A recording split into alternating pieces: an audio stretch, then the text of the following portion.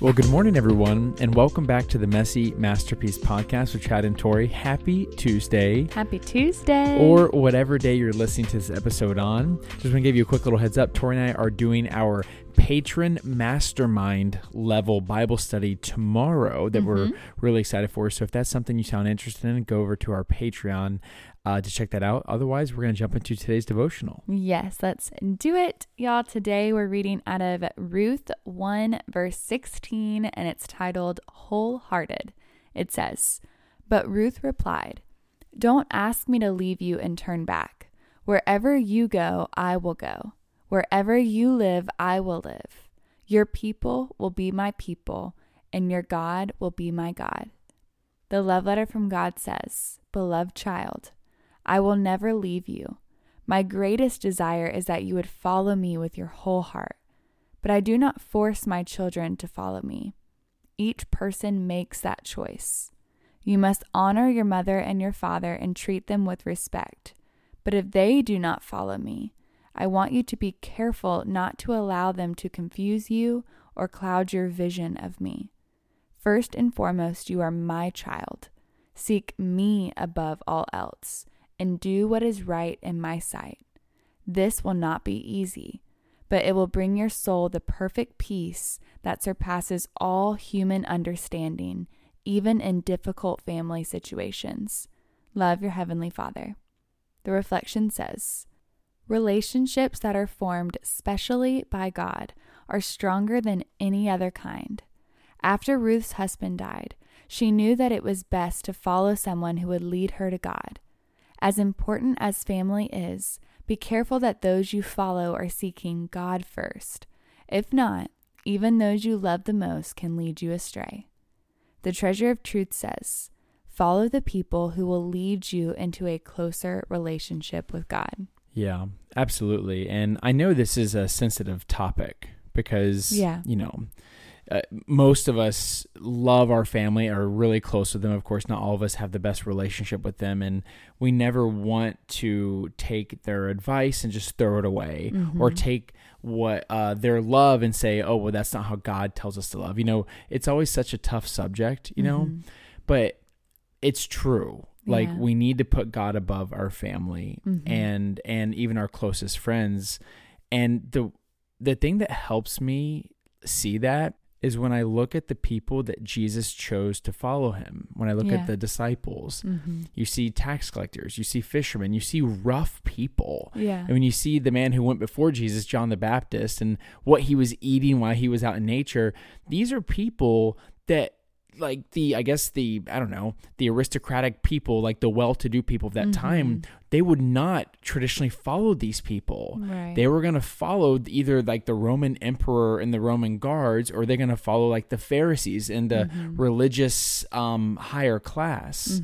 And Jesus is saying, hey, be careful. Be careful there, because these people that claim to know me, these people that claim to know the best in the world, just because they have outward success, does not mean that they really know me or they're leading you closer to me. So we do need to take a really big inventory of that and how other people are impacting our walk towards God. Yeah. And another thing I think that we need to do is realize how important it is for us to not only take our faith seriously, but invest in it. I feel like we're willing to pay for gym memberships. We're willing to pay for Netflix for entertainment purposes. We're willing to do all these different things.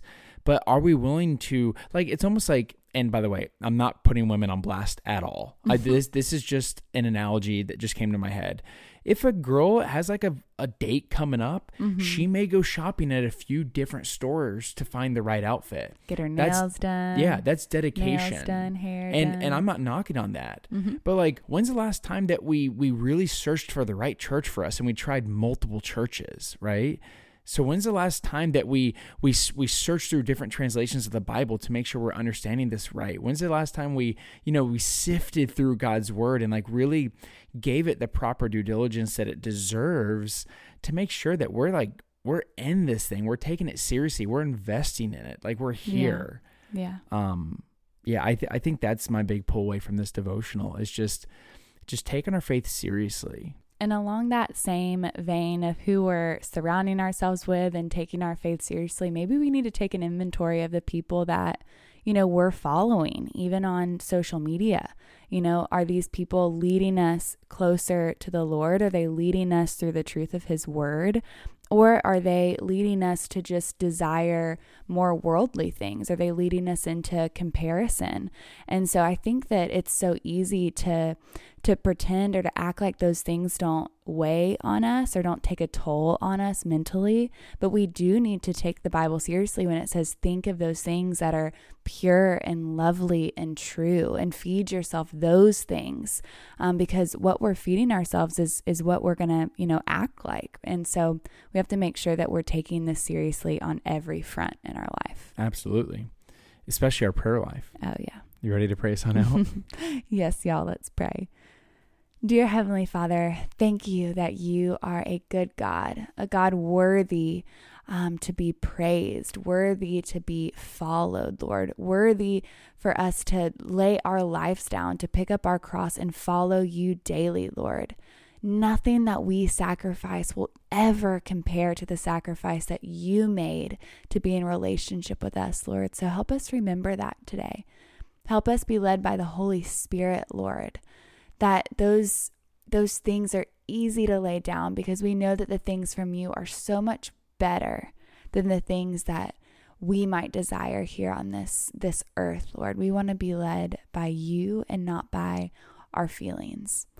And so, Lord, we just pray right now that you would bring those right people into our lives, those people that draw us closer to you, those people that bring us into your presence.